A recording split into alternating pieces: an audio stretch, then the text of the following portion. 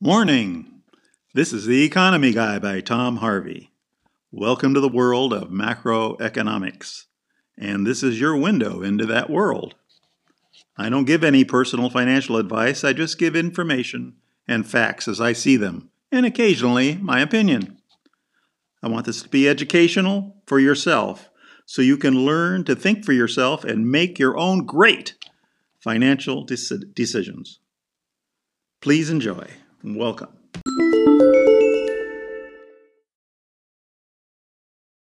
This is Sunday, May 2nd, and this is the Economy Guy with your market wrap-up to start today's show. The Dow Jones 30 ended at 23,724, down 50 points, basically no change. 10-year Treasury 0.64%, slightly up, basically no change. Gold 1704, slightly down, but highly volatile, slightly no change. The VIX 37, about the same, no change. Everything was volatile this week, but let's talk about the interesting market. Oil. Oil ended the week at $20 a barrel.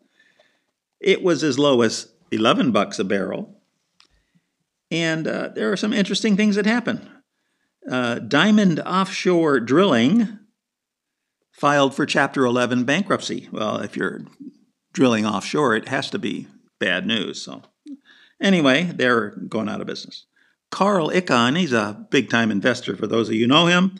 Personal friends, I hope you are, has a company called CVR Energy who bought the negative $40 a barrel futures markets May closing because he had storage to put the oil in. He loved it. He's making a fortune. Smart guy. West Texas Intermediate.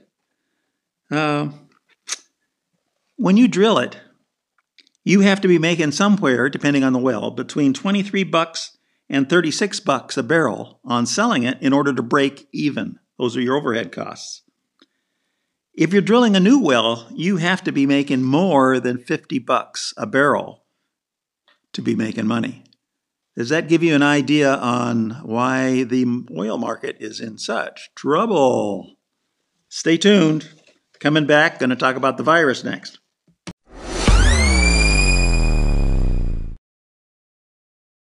For the virus update, as the world starts to go back to work.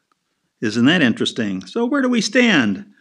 You ever heard of an over-the-counter heartburn medicine called Pepcid, P-E-P-C-I-D? Well, the biggest hospitals in New York City are performing a test on whether it will kill the virus and help people. We'll have the results in about 2 weeks. Now, they've been keeping this quiet for a long time because they don't want to run on this heartburn medicine. It might give you a heartburn. I don't know. This medicine was used in China, incidentally. Kind of interesting. Now, there are 284 clinical tests for what can fight this virus going on in the United States today. There must be hundreds of billions of dollars of profit coming to somebody. So why would so many people be chasing so many solutions? There are currently over 1.1 million Americans infected with this virus, but there's clearly not enough testing, so we really don't know how many people have it. I remember when there was 250,000, I said, what if 5 times that, which is where we are now, had it? And now I'll just say, what if 5 times of this has it? So that means over maybe closer to 6 million people have the virus in the United States. But we don't know. We need testing to find out. There's a pharma company called Moderna that has signed a contract with the National Institute of Health to create and build 1 billion doses of a vaccine of mRNA 1273. Interesting. I haven't heard that there's an effective vaccine out there, but somebody's signing a contract to build one. That's you, because you are the government, aren't you? Now we're going to cross the line into what's going on in the economy, but it certainly has to do with the virus, and that is meat packing. Did you know that there are 17 meat packing plants in the United States that are closed? They include some Tyson plants, Smithfield plants, Cargill plants, Conagra plants, JBS plants, and a bunch of others. And did you know that we are importing beef from Namibia? That's inferior to American beef, which is the best in the world, except if you're from Argentina. And that because the slaughterhouses can't slaughter because the meat packers can't pack, the farmers who have cows are going to be told to possibly slaughter their cows and just get rid of the carcasses. That's awful. That's crazy, in fact. Don't you think? Okay, well, that's it. Stay tuned. We're going to have some interesting oddball news of what's going on.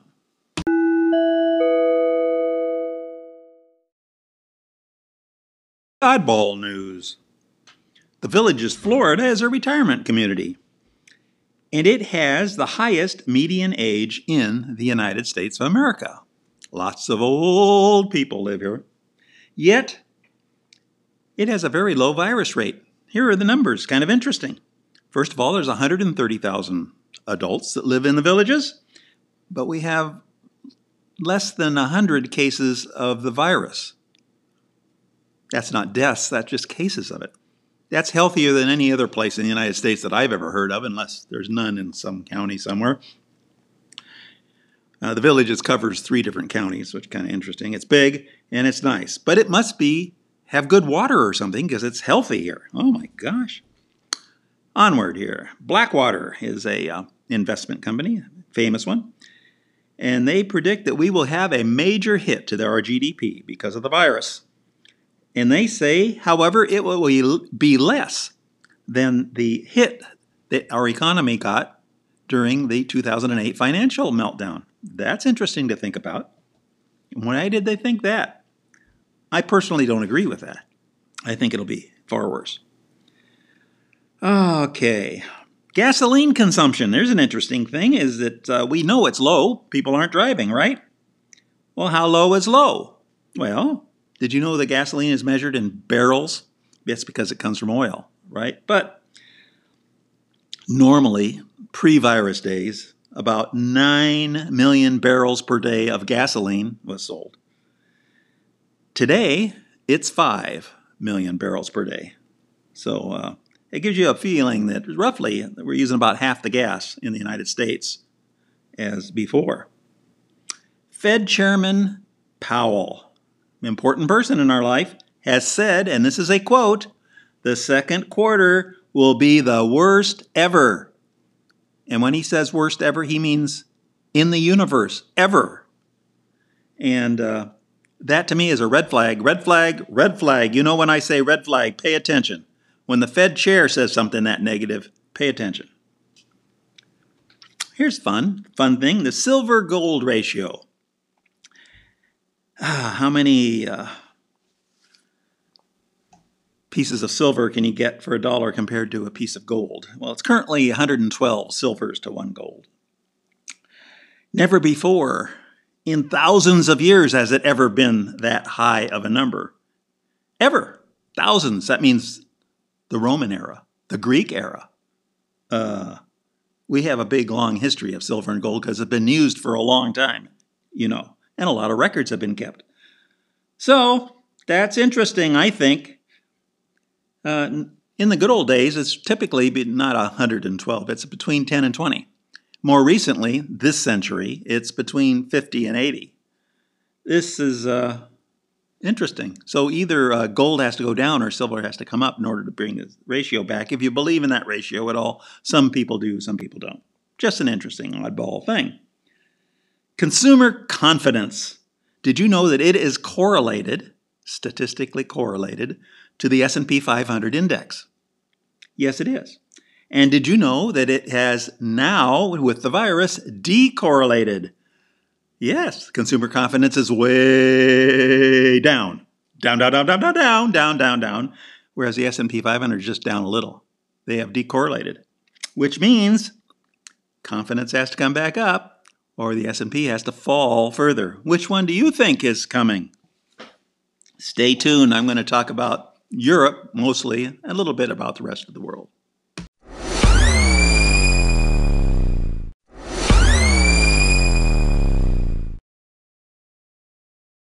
Europe and the rest of the world. Let's start in Japan, in fact. The Bank of Japan, that's their central bank, is buying up Japanese government bonds and Japanese corporate bonds. And this is business as usual in Japan. So nothing new there, except that they're continuing to buy more and more.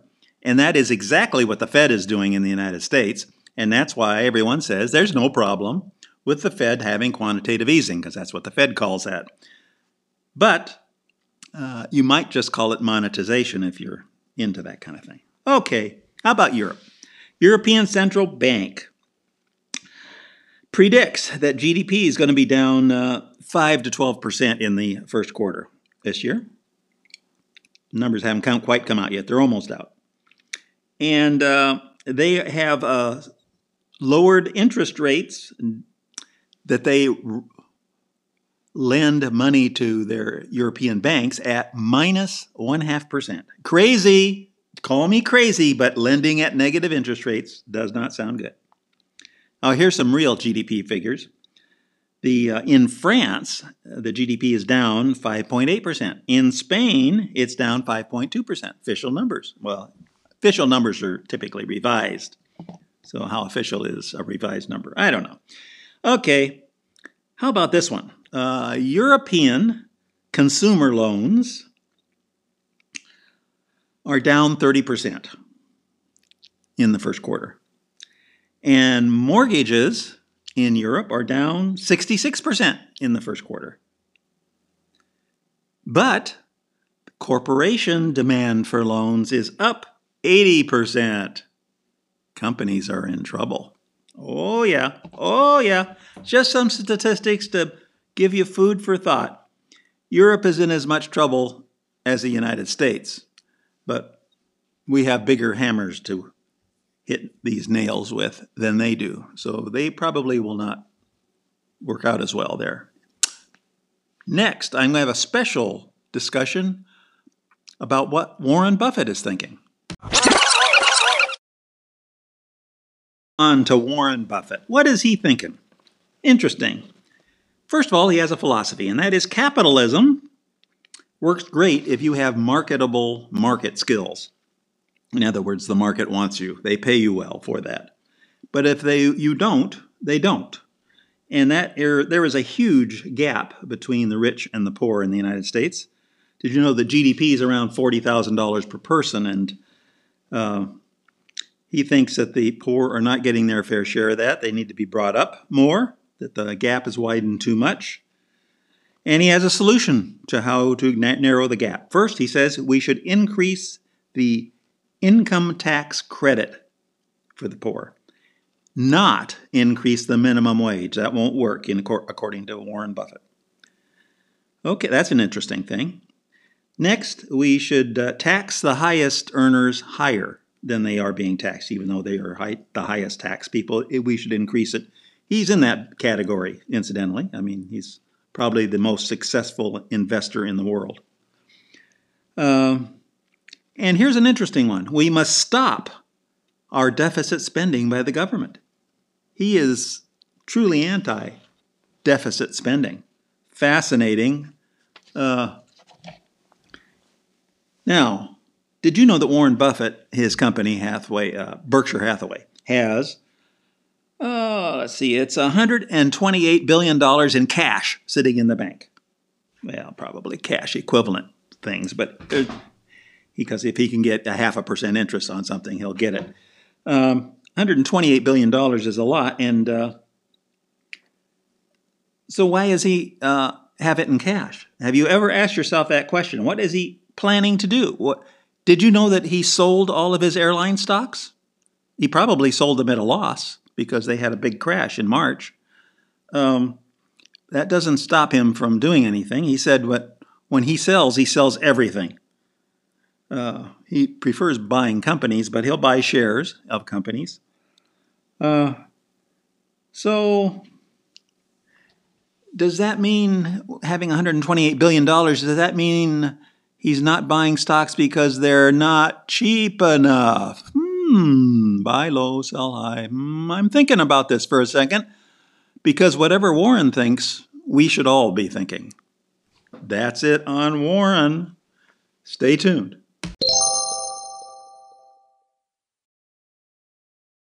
On to the U.S. economic news.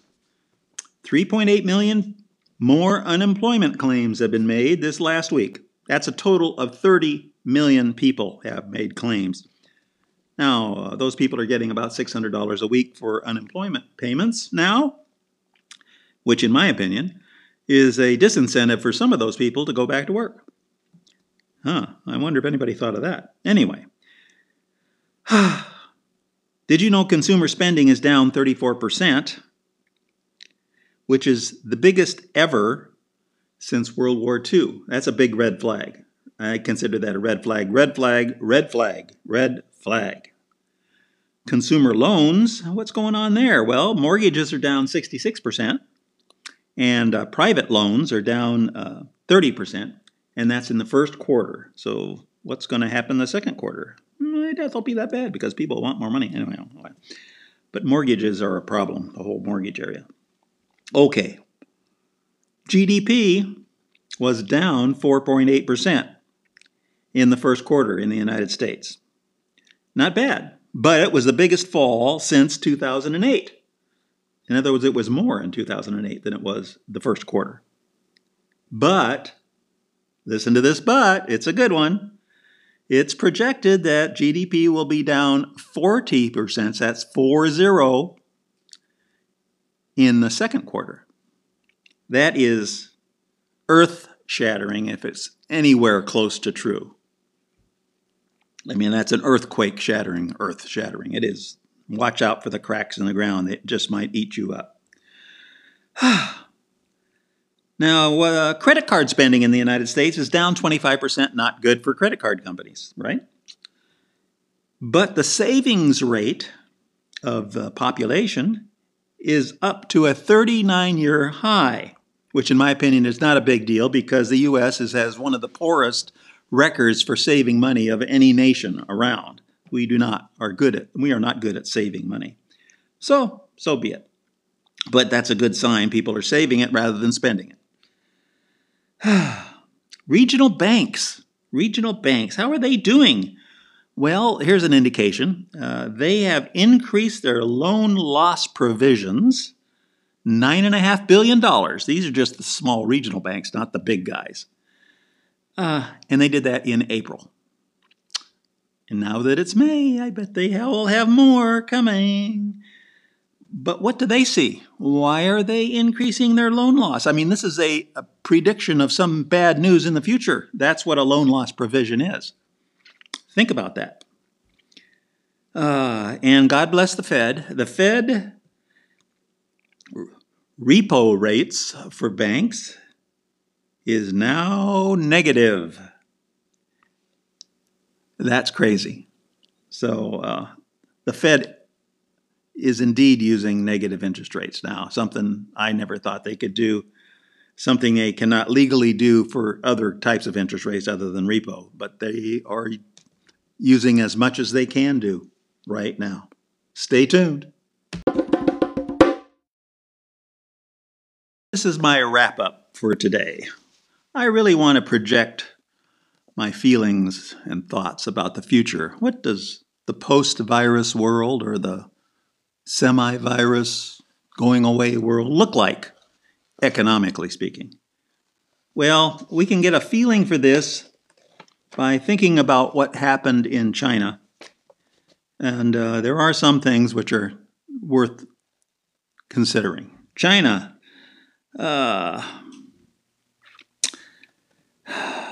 China has recovered, right? I mean, they're way ahead of us, a couple months ahead of us in this virus fight, right? Well, so if we look in, what does a couple months from now look like? China, their restaurants are down about 10% in revenue than what they were post-virus, or pre-virus. But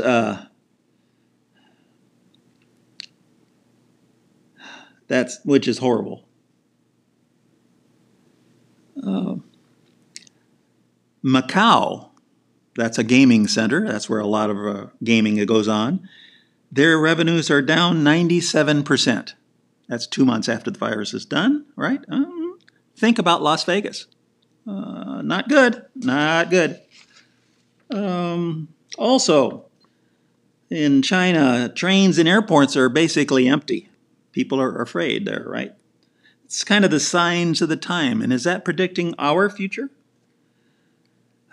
There is a strong loyalty to local shops in China. Those are the ones that have stayed open and kept people alive due to gratitude and goodwill. Is that going to be permanent? I suspect it'll last a long time. I don't know how permanent has to be called permanent. But it isn't like everybody stops going to the big chain stores that closed.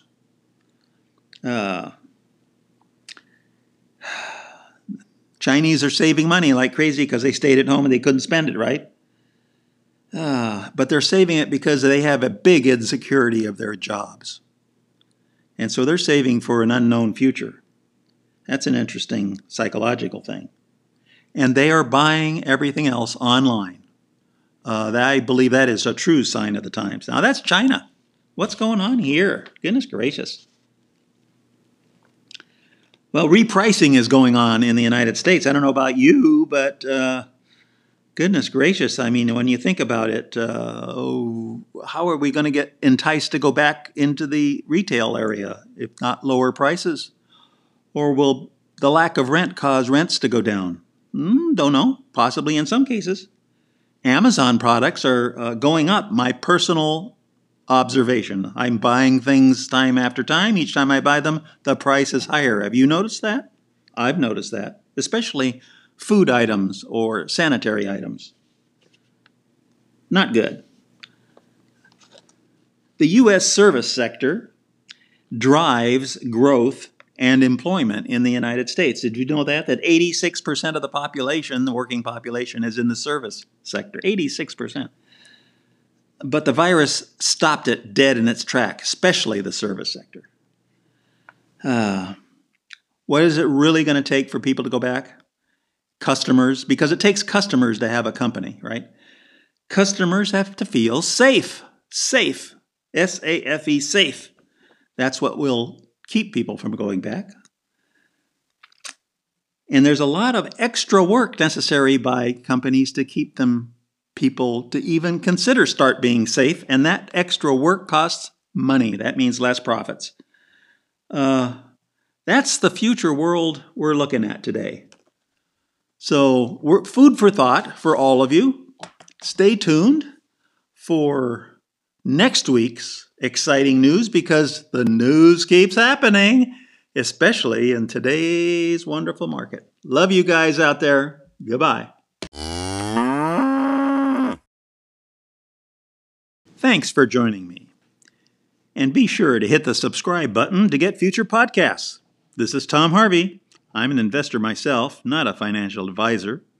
So understand that nothing in this podcast should be construed as advice or a solicitation to trade in any market, and that I disclaim any responsibility from any negative effects of decisions made by people.